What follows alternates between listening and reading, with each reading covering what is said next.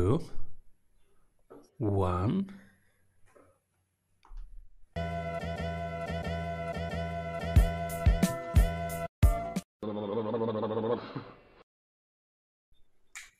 Welcome back, everybody. I'm Simon Severino, your host, and today we talk about the opportunity of doing business in Africa, the importance of the social entrepreneur in solving huge social and environmental problems with global entrepreneur Henry Nyakarundi. Welcome, Henry. How you doing, man? Thanks for having me, Simon, man. Thanks for Excited to have you inviting me on here. this podcast.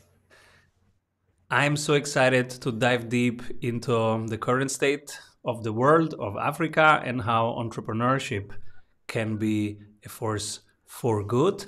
Tell us a little bit, what are you currently creating? Yeah, so I'm currently working on bridging the digital gap that exists on the continent. That's really what my business is doing. We have around 800 million people today in Africa that don't have access to internet. And that's the problem we're trying to solve with my company called ARED Group. Connectivity for me is really the future in every sector: education, health, name it. And if you don't have access to that connectivity, you're falling behind. And that's why we're really trying to bridge this digital. Wow. And so, who are the stakeholder groups? How do you orchestrate this major change? Yeah, so you have, when you talk about digital change, the number one players are telecom companies, ISPs, but they're focusing mostly on revenue driven. So they're focusing mostly on urban settings, um, where people have a higher income stream. But the rural area, some refugee camps are just neglected, even forgotten. And those are the people that we really trying to focus on to minimize this digital gap. But those are the key players, the big players, the traditional players. How can anybody who is listening here and says, wow, I want to be part of that project, how can they contribute? Yeah, I mean, they can check us out on our website, on our social media, on the aredgroup.com. I mean, it's such a big problem. We're just trying to bring a different ways of solving that problem. But we're very active. So I'll talk a little bit about the product if you don't mind. So what we've seen is we've seen that when it comes to connectivity, it's not just access the problem. You and I, you can get on your phone and get high speed internet, right? But there's more problems to it in rural area refugee camps because you also have to look at most people in rural area don't have access to electricity. So imagine if you can't charge your phone at home, how can you use your phone the way you want, right? And also we usually can afford iPhone or high-end telephone, but most low-income people have low-end smartphone with low processing power and low internal memory. So we look at this whole challenge or problematic, and we developed two key products. We developed a solar kiosk platform that allow people to charge their phone on the go, but we developed what we call a mini server. So we're trying to bring access closer to the user, where you can store digital application content closer to the user and distribute it via Wi-Fi. Now the user don't necessarily need internet to access to those digital application that you and I can access via the internet easily. So that's really, so we're bringing a new type of infrastructure. That's really what innovation is. It took us six and a half years to develop this tech, and now we're in 6 countries, and we're on the growth stage. But we work a lot through partnership, and that's really what ARED is about. How many people are you, and when did you start? Yeah, we're a small team. I mean, so we developed. Well, I've been in business for 20 years. I grew up in the U.S., so I'll give you a little bit of my background. I grew up in the U.S. Well, I grew up partially in Burundi, East Africa. Moved to the U.S. when I was young, and then moved back in East Africa in 2013. But I've been in business for over 20 years. Our team is only six of us, but we work with a lot of partners, whether it's on the development side of hardware, software. So we develop what we call a modular business model. So we're a very small team. We're a very agile team. And the reason why is because the way to do business today, it requires you to be very, very dynamic and be able to change. I mean, look at what COVID did, or it still does. You know, when there's a crisis, you need to be able to maneuver very quickly. So I'm not a big fan of big team. We're a very small team, but we work with a lot of partners in this business, and manufacturing side, hardware side, software development side. Our core team is really on the sales and size of the business. And is it a remote work, or is it mostly physical? How do you coordinate the team? Yeah, we have no offices. Everybody works from the internet. I mean, we communicate. We do travel because we are a B2B company, right? So we work a lot with telecos, fintech company, NGOs. Those are our biggest customer. But our core team, we have no physical offices anymore. We started that before COVID. COVID kind of validated our model that we had. And but yeah, we're fully remote. We meet maybe once every 4 or 5 months physically, just to catch up and do a small think tank. But I love the fact that everybody can work from home or from wherever they are. Some of our team members travel and still work when they're on vacation. That's really what the environment I really like. Where do you take your inspiration from? Are there any books or podcasts that are particularly helpful? Yeah, it's so funny.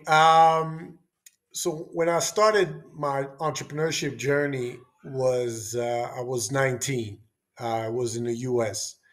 and for about 6, 7 years, all the businesses I started just failed. And then finally, and it got to a point where my family was really on my case of, it's time for you to get a job because this business thing is just not for you. So the previous business before ARED was pretty much the business that really was my last chance business. It was in logistics. And I told myself, if I fail this is it for me. And luckily, I succeeded. And I learned tremendously from my journey as an entrepreneur. I learned the power of failing, the power, the knowledge you gain from failing. Um, but then when I built my first successful business, I spent 6.5 years in that business. I, I, I I really was not excited anymore. It was just about money, money, money, money. So I was looking for something that was beyond personal gain, if I can call it like this, and will have an impact. And I read this book called "The Fortune at the Bottom of the Pyramid" from C.K. Prahalad. I'm probably messing up his name, but it's an Indian entrepreneur was talking about how powerful it is to build businesses and to cater to people at the base of the pyramid, the low income people. And that book kind of changed my life, um, because I felt like business should be more than yourself or your team or your shareholder. It should be about others. It should have an impact.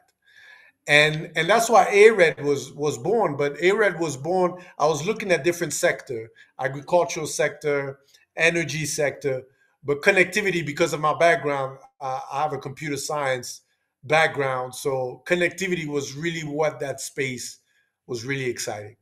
And that's how ARED was. It took about 3 years to come up with this ARED concept. And then when the concept was born, I pack up my bag and move to Rwanda, and the rest is well documented.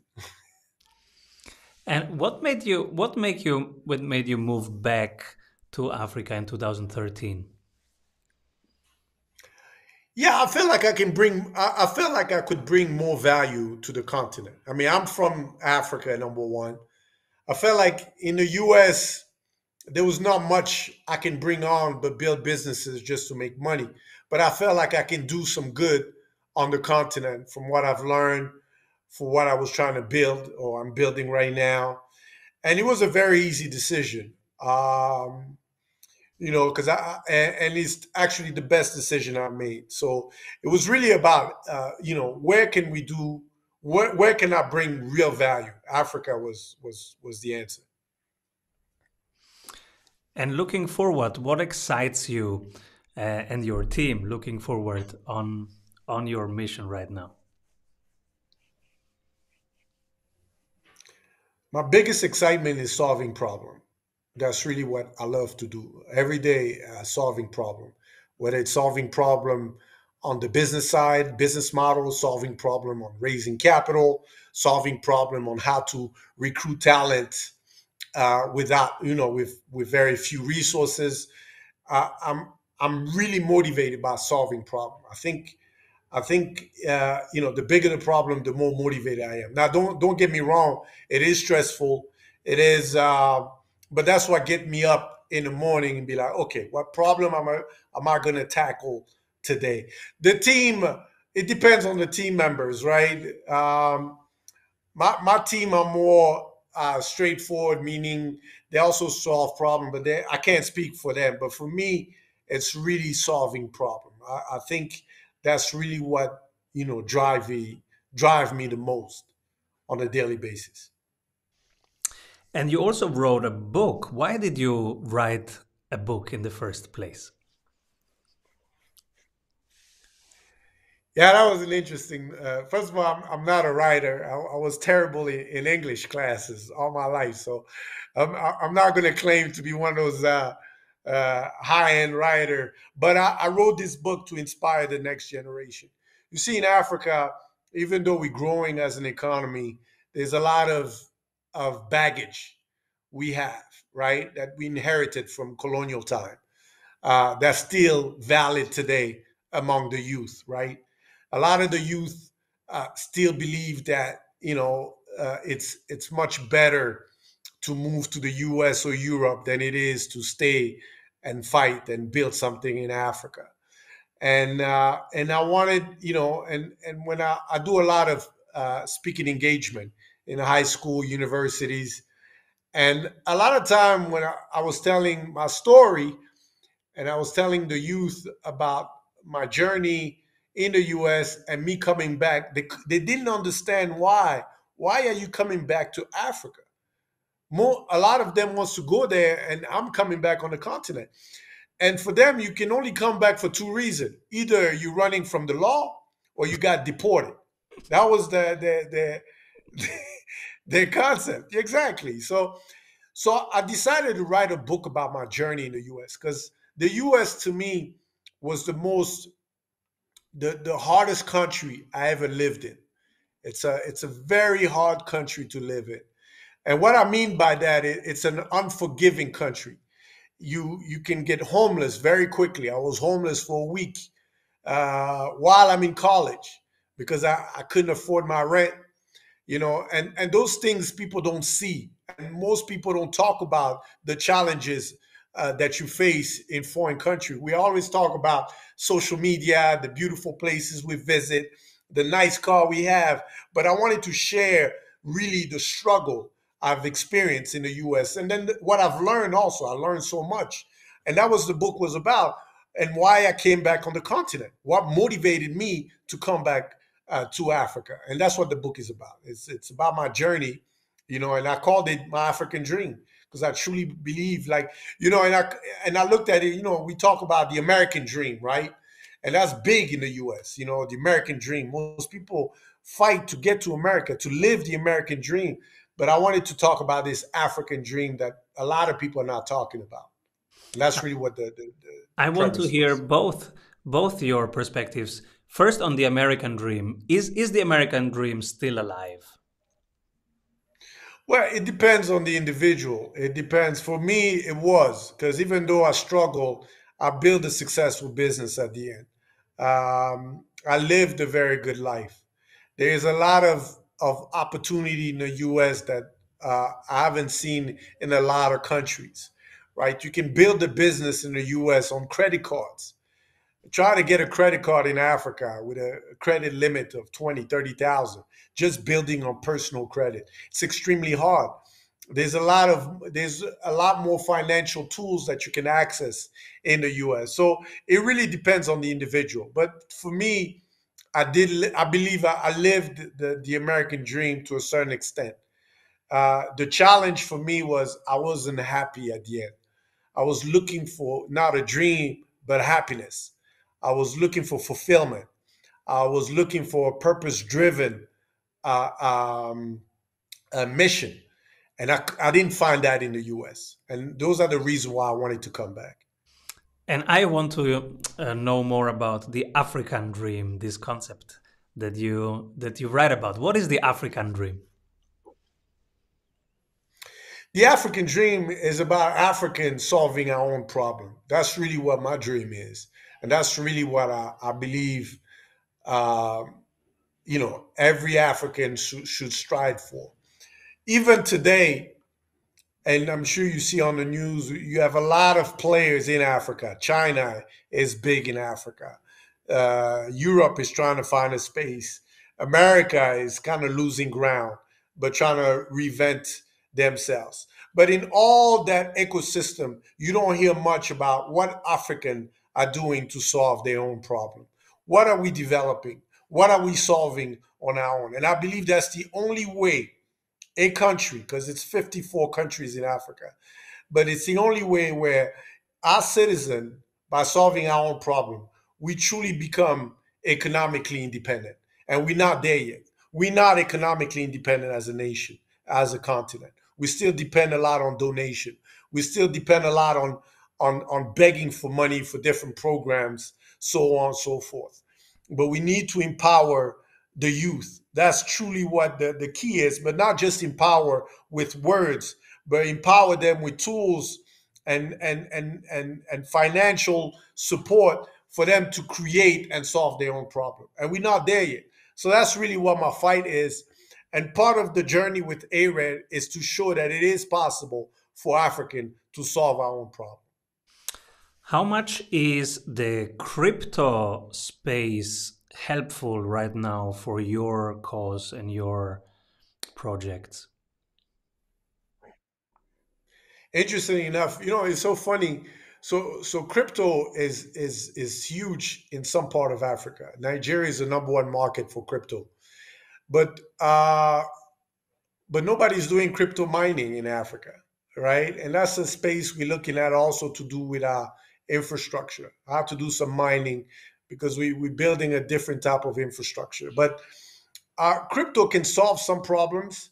The challenge now is policies. A lot of countries, government are blocking crypto because they're scared that it will undermine their financial policies. So it's still a very new market. There's some marketplace of crypto being developed, but it's still a very nascent because we don't have where I've seen one or two companies in Africa trying to build their own crypto money, but it's still not. We're still using bitcoins and all those things, but we still have a long way to go. But before, but besides crypto, digital currency, that's what's going to be big in Africa. They call it in Africa mobile money. You can transact. I think Africa is the number one market for mobile money, where you can transact, send money and all fully digitally now in a lot of countries. And that's amazing. That's a huge leapfrogging from hard currency. I think mobile money is really where, and you see a lot of fintech. I mean, we have 6 fintech companies from Africa that are unicorn status now. Well, from Africa is a big word, but at least operating in Africa, because that's another issue I have about what's an African company. But yeah, I mean, digital currency is definitely the future. Crypto will have a space, but because it's highly regulated, it's going to be very difficult to know what's the future going to look like. Beautiful. Henry, is where can people find you, get a hold of you?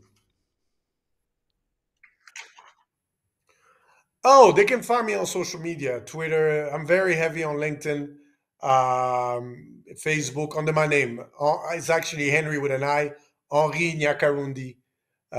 You can Google, find my book on Amazon. But yeah, I'm very heavy. LinkedIn is my favorite platform, really, for businesses or like-minded people. But I'm on most social media platform, and I'm very accessible if they have Thank you so questions, for much, sure. Henri, for being No here. problem. And check him out, everybody. Henri Nyakarundi. Thank you so much for sharing your wisdom, your knowledge with us. Keep rolling, man. Avoid trying to do thousands of things that doesn't work. We have 274 templates for your business success. Reach your ambitious goals with one-on-one sprint coach. We double your revenue in 90 days.